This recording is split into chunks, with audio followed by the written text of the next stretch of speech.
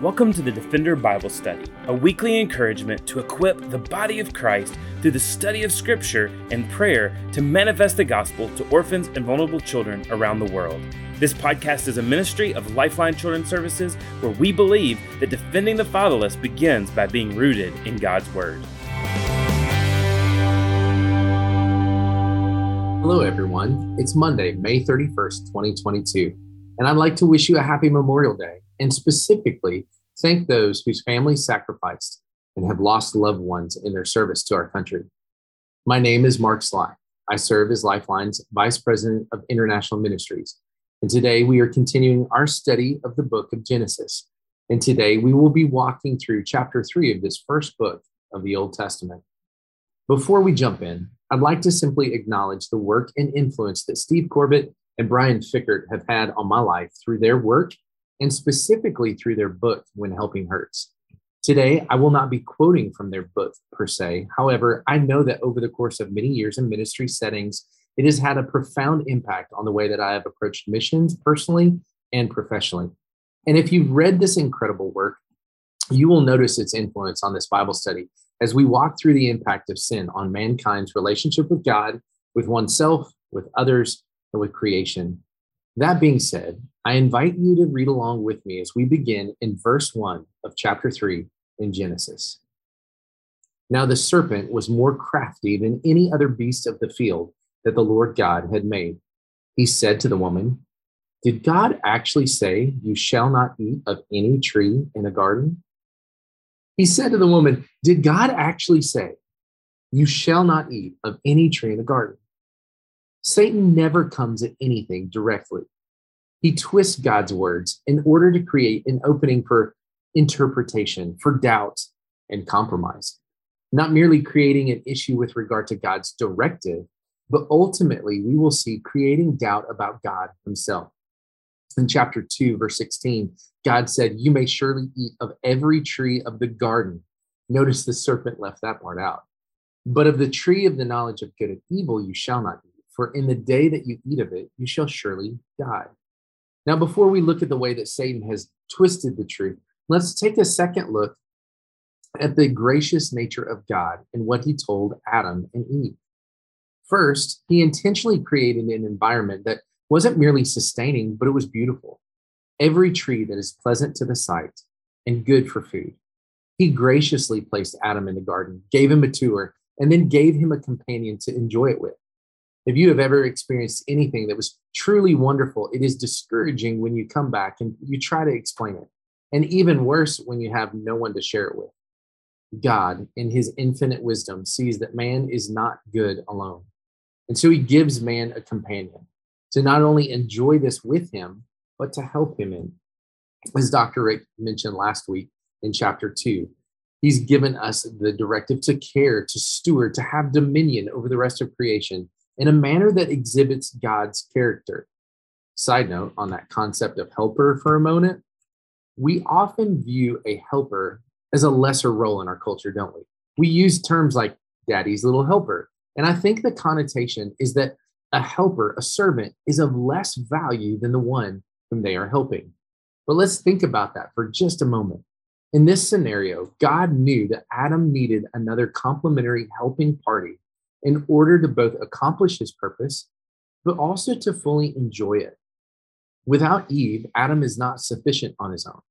But with her, Adam is able to thrive relationally and vocationally, so to speak, and vice versa. The one helping is deeply valued because the other party is not able to do it on their own. Look at Christ. Unable to save ourselves, he came not to be served, but to serve, becoming obedient to death, even death on a cross, we find in Philippians chapter 2. The Holy Spirit is sent to us as our helper. God forbid that we would ever view the third person in the Trinity as someone as less than because his role is helper. This is why we read in Psalm 121, verses 1 and 2, "I lift my eyes to the hills. From where does my help come? My help comes from the Lord who made heaven and earth." God is our helper. And without him, we are lost and we are condemned. And it is when we ignore, disconnect from, and abdicate our God-given roles as helpers that our life's trajectory heads toward destruction. All that to say, Adam and Eve's roles in their relationship are absolutely necessary and critical for one another. So what happens when this breaks down? Well, we're going to see that in verses 2-6. Read with me there. And the woman said to the serpent, "We may eat of the fruit of the trees in the garden, but God said, you shall not eat of the fruit of the tree that is in the midst of the garden, neither shall you touch it." Like Moses hitting a rock, she's added to what the Lord actually said here, lest you die. Side note, Proverbs 19:10, when words are many, transgression is not lacking, but whoever restrains his lips is prudent. It would be more essential that we pay attention to exactly what God said and obey that rather than add our own nuances to it. And that is certainly the case here with Eve. It's certainly the case with Moses later in the Old Testament. And it is certainly the case in my life. When I try to prescript that which Scripture does not, I become legalistic. I become like the Pharisees. And then I often just find myself failing worse because I'm trying to follow something that God never intended for me to have to follow. In verse 4, it says, "But the serpent said to the woman, you will not surely die. For God knows that when you eat of it, your eyes will be opened and you will be like God, knowing good and evil." Moving God from the role of trusted creator and friend to now suspect withholder of good and truth. So in verse 6, when the woman saw that the tree was good for food and that was delightful to the eyes, and that the tree was to be desired to make one wise, she took of its fruit and ate. Now, I don't know about you, but in this moment, and every time I read this in instances when people veered away from God's direction, I just want to scream out, no, don't do it. If there was ever a moment that was worth going back to in time in order to change, this is it. Go back. Provide Eve with that sound advice from someone when she was all alone. But she wasn't alone, was she? And so it continues, and she gave also some to her husband, who was with her, and he ate. Adam was with her. And the directive to have dominion over creation was then flipped on its head. And the enticement of a serpent and the allure of a forbidden fruit, both items that they were to have dominion over, not be dominated by, was then allowed to have dominion over them. It did not overtake them. They were not victims here. No, they allowed themselves to be dominated, to be domineered by those things which were there for their stewardship and their care. In these first 6 verses, we've already quickly seen that the relationship between Adam and Eve, as well as their relationship with creation, has not simply fractured, it has shattered. Their roles have been abdicated, their God-given authority over creation relinquished. Everything is falling apart like one of those giant domino structures that never seem to be fully completed before they fall apart. Now, I confess that oftentimes I look at sin and Adam and Eve's sin in particular, and I think, well, what's the big deal? I mean, it was a bite of fruit. Come on.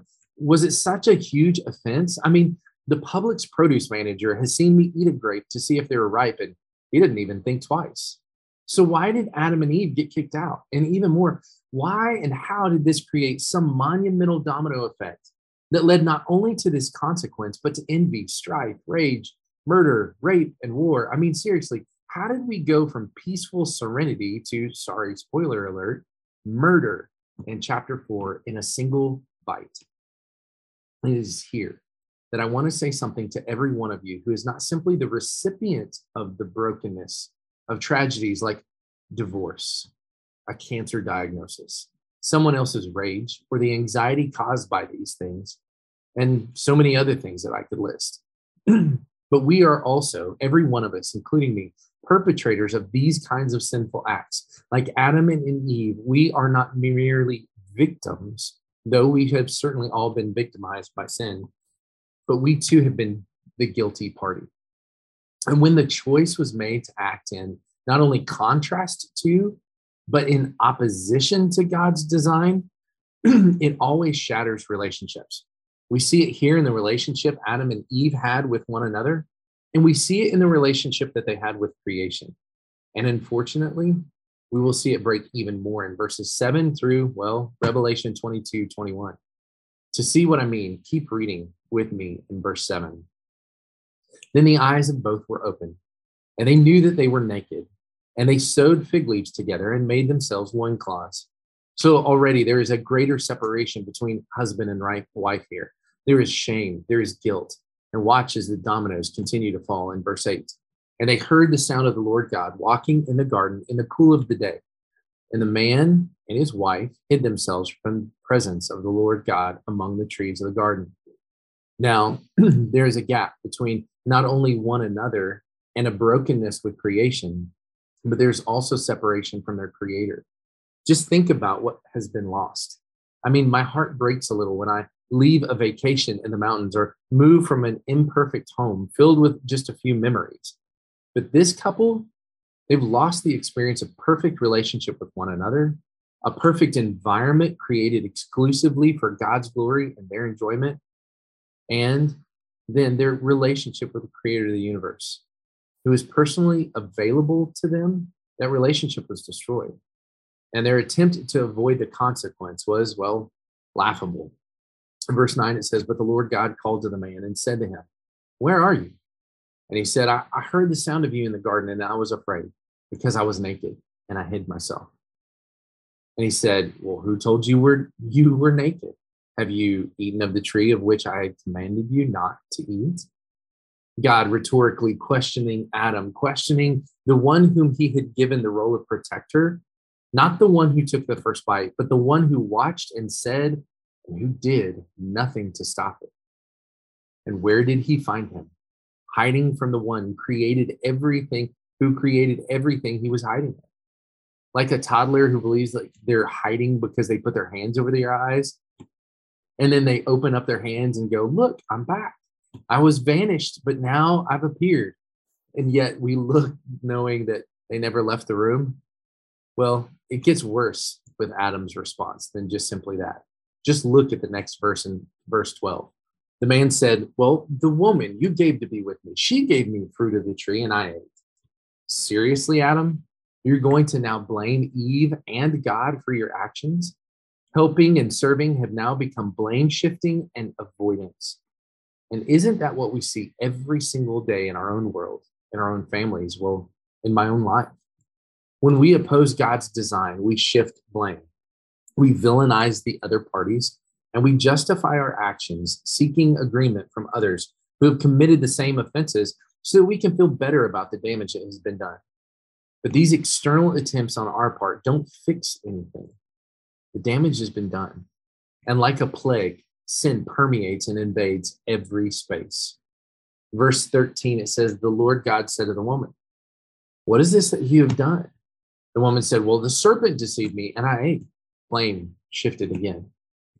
And even reason seems to have left the building when these two in the garden, as they pose arguments to God as to why they could not withstand the temptation of a fruit in the midst of the perfect garden, nor resist the deception of a creature that they were given dominion over. And so the consequence of their action and the response of their creator continues in verse 14. "The Lord God said to the serpent, 'Because you have done this, cursed are you above all livestock and above all beasts of the field. On your belly you shall go, and dust you shall eat all the days of your life. I will put enmity between you and the woman, and between your offspring and her offspring. He shall bruise your head, and you shall bruise his heel.'" And so the creatures that should have been in harmony are now at enmity. And it is in opposition, this opposition, now ordained by God, that there would be this natural separation as consequence of the collusion to partner against the order that God had created. And it wasn't just a consequence applied to the serpent. God turns to the woman and he said, "I will surely multiply your pain in childbearing. In pain you shall bring forth children. Your desire shall be contrary to your husband, but he shall rule over you." I love how John Piper addressed this passage in a resource on the Desiring God website. He says this: "This is a description of the curse. It is a description of misery, not a model for marriage. This is the way it's going to be in history, where sin has the upper hand. But what is really being said here? What is the nature of this ruined relationship after sin?" And now you're going to see him make this correlation to a similar passage in chapter 4 and relate it to the meaning here in verse 16. Piper goes on to say, "The key comes from recognizing the connection between the last words of this verse, Genesis 3:16, and the last words of Genesis chapter 4, verse 7. Her God is warning Cain about his resentment and anger against Abel. In chapter 4, God tells him that sin is about to get the upper hand in his life. Notice at the end of verse 7, sin is crouching at the door. Its desire is for you, but you must master it. Literally, you shall rule over it. The parallel here between Genesis 3:16 and Genesis 4:7 is amazingly close. The words are virtually the same in Hebrew, but you can see this in English as well. In Genesis 3:16, God says to the woman, your desires for your husband, and he shall rule over you. In Genesis 4:7, God says to Cain, sin's desires for you, and you shall rule over it. Now, the reason this is important, Piper goes on to say, is that it shows us more clearly what is meant by desire. When Genesis 4:7 says that sin is crouching at the door of Cain's heart like a lion, see Genesis 49:9, and that its desire is for him, it means that sin wants to overpower him. It wants to defeat him and subdue him and make him the slave of sin. But now when we go back to Genesis 3:16, we should probably see the same meaning in the sinful desire of woman. When it says you shall desire for your husband, it means that when sin has the upper hand in woman, she will desire to overpower, subdue, or exploit man. And when sin has the upper hand in man, he will respond in like manner and with his strength subdue her or rule over her. So you see, sin always puts the parties affected in opposition with one another. Sin is never neutral. It always brings with it harm.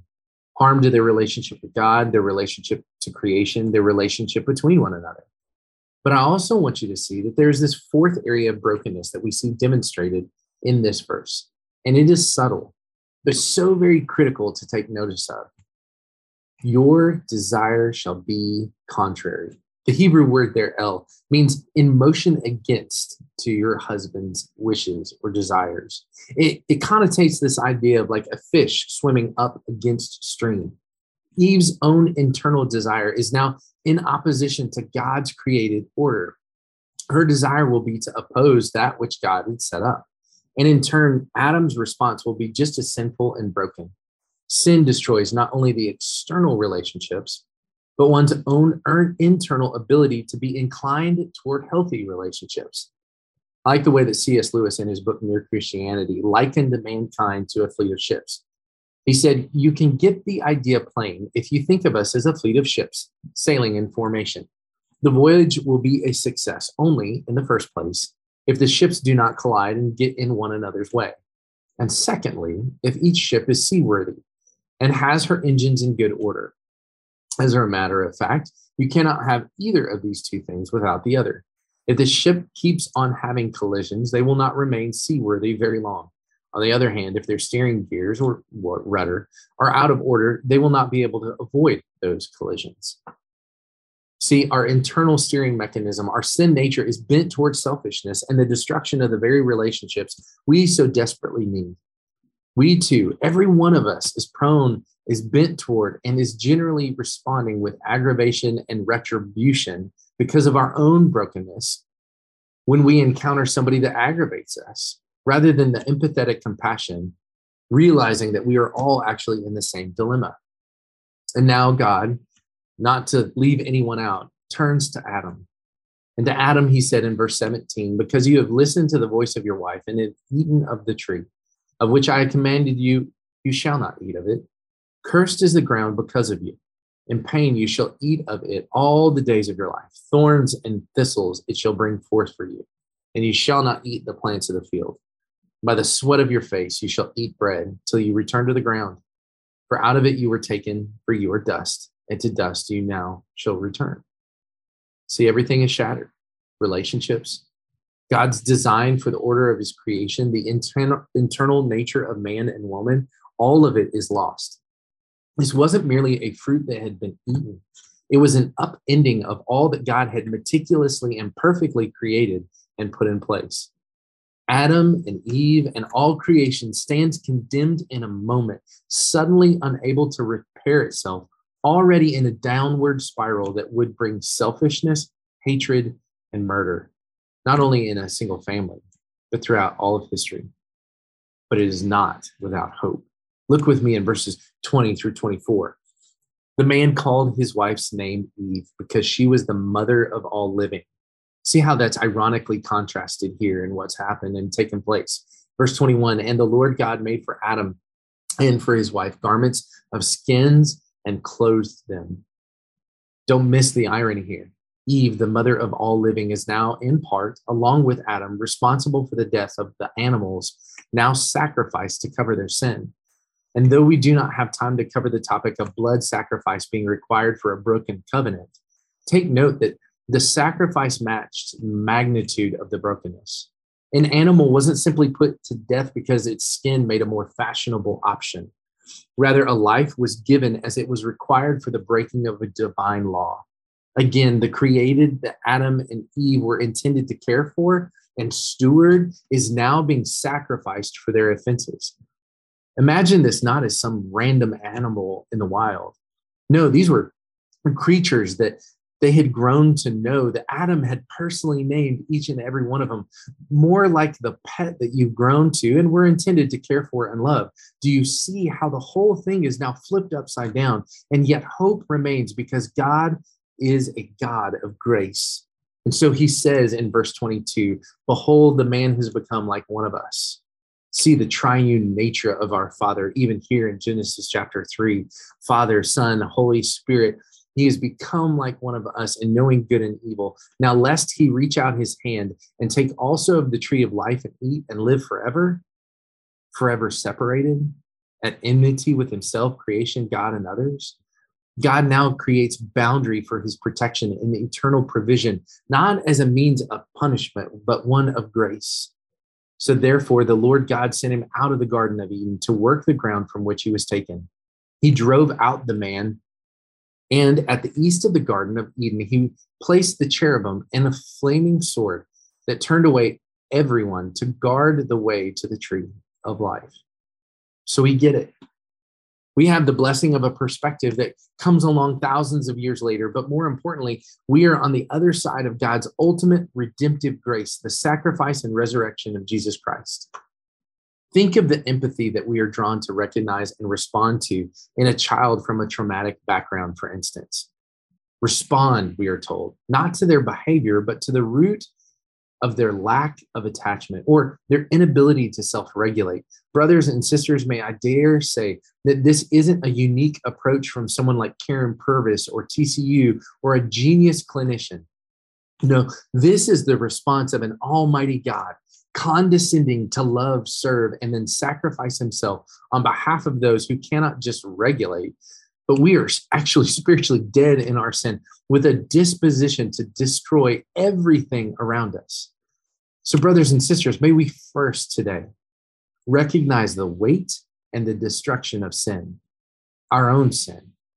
Like a cancer, it eats us from the inside out, destroying and eliminating the relationship that we have with God, with others, and with his created design. First, we must recognize that this simply isn't a matter of a fruit that was forbidden that was then eaten. It was an upending. It was a flipping upside down of everything that God had intended. And second, can I encourage you, let's acknowledge the grace of God in providing the way, not just a way, but the only way of redemptive restoration for all of the broken relationships we found ourselves in and the proclivity that we all have to literally destroy everything good in our lives. Let's worship him as the ultimate compassionate caregiver who lovingly, patiently, but authoritatively calls us to holiness and then grants us his Holy Spirit to attain it. Brothers and sisters, we cannot ever forget John 14:6. For Jesus declares, I am the way, the truth, and the life, and nobody comes to the Father but through me. Jesus, God's redemptive means of grace, is not one of many options. It isn't a way to heaven. It is the only way, providing that you surrender with faith and trust in Christ alone for your salvation. There is no other way. And might I also say, how sadistic a God would be to provide through the life of his son, through his beating and murder, provide one of just several ways that you could reach heaven. No. God provided the only means of salvation through his son, Jesus Christ. Through his death and resurrection and our faith and trust in him, we are able to have eternal life, and there is no other way. That isn't something that we shy away from. That isn't something that we are labeled as uncaring for. That is something that, if we're truly loving, we announce every single day, both through our words and our actions. And so let us finally extend that grace that God has demonstrated towards us to one another, to those that we care about, those that we vehemently disagree with, not in a compromising fashion, but in a compassionate one, knowing that when any individual pursues sin and brokenness, they are chasing after their own destruction.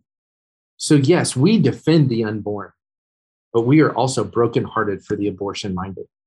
We grieve the loss of a life in war, but we also pray for the change of heart in the one who took the life.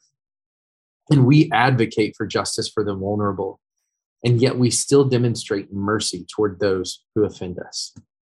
Brothers and sisters, in him we must live, move, and have our being. Acts 17:28. So we, the broken, navigating our own way through broken, attempting to bring some semblance of his redemptive work to bear, we must bring our needs to him. We must lean on him. He is our only means of help. And so now I would invite you to intercede with me in prayer for those that we are going to lift up this week. So this week, we pray specifically for our efforts, for the ministry, for what God is doing in the country of Poland. Monday, could we invite you to pray for families in process? Would you pray that God would bring to conclusion their adoption process, and pray that God would provide more Polish families who would be called to adopt? On Wednesday, would you join us in praying for the central government and the ministry there who has authority over adoption?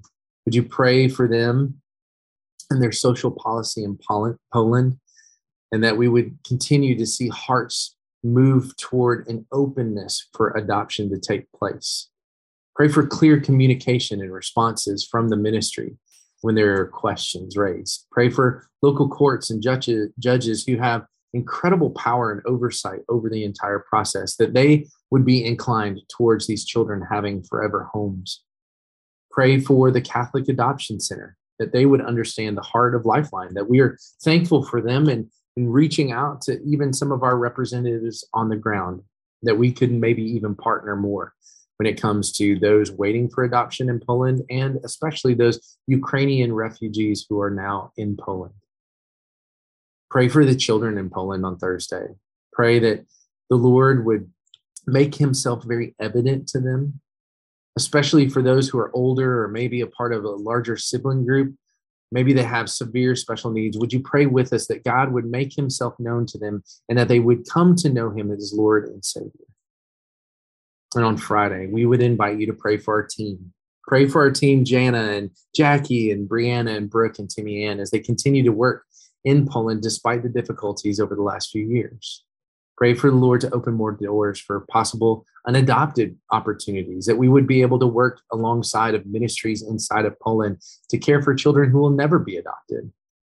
And would you also pray for Sasha? He is our representative and lives in Poland, and pray for his wisdom and discernment and favor in conversations with government officials. Would you pray for his strength as he even and his family care for displaced refugees from Ukraine in light of the war? So let's pray together for these needs. Heavenly Father, God, I thank you that you are deeply involved and care for the people of Poland. God, more so than we could ever be aware of. God, you created each individual there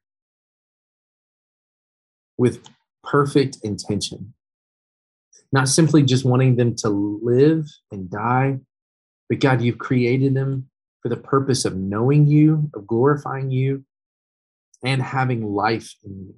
So God, we pray that your gospel would go forth in Poland in such a way that it would impact families, that they would be drawn toward adoption, and that those who are waiting to be adopted would know you as Lord and Savior. God, we pray for all of those involved, from government officials to our representatives on the ground to our team here in the United States, that God, we would reflect your character well, that there would be favor in communication with one another, and that ultimately, God, your mission, your ministry would go forth in Poland in such a way that God, more would come to know you as Lord and Savior, that God, your glory and your renown would reach further throughout the lives and the families and the children of Poland. And God, may we continue to work in such a way that demonstrates that your grace has infected our lives, that God, the upended, the flipping of your created order because of sin, God does not have the last word, but rather your grace, your redemptive work, and God, most of all, your Son, Jesus Christ, has the last word. God, we thank you for that. We praise you for that. And we ask that you would empower all of our efforts, those listening and those here at Lifeline, that you would empower our efforts to make you known, to love you well, and to lead others to know you. And it's in your name that we pray. Amen.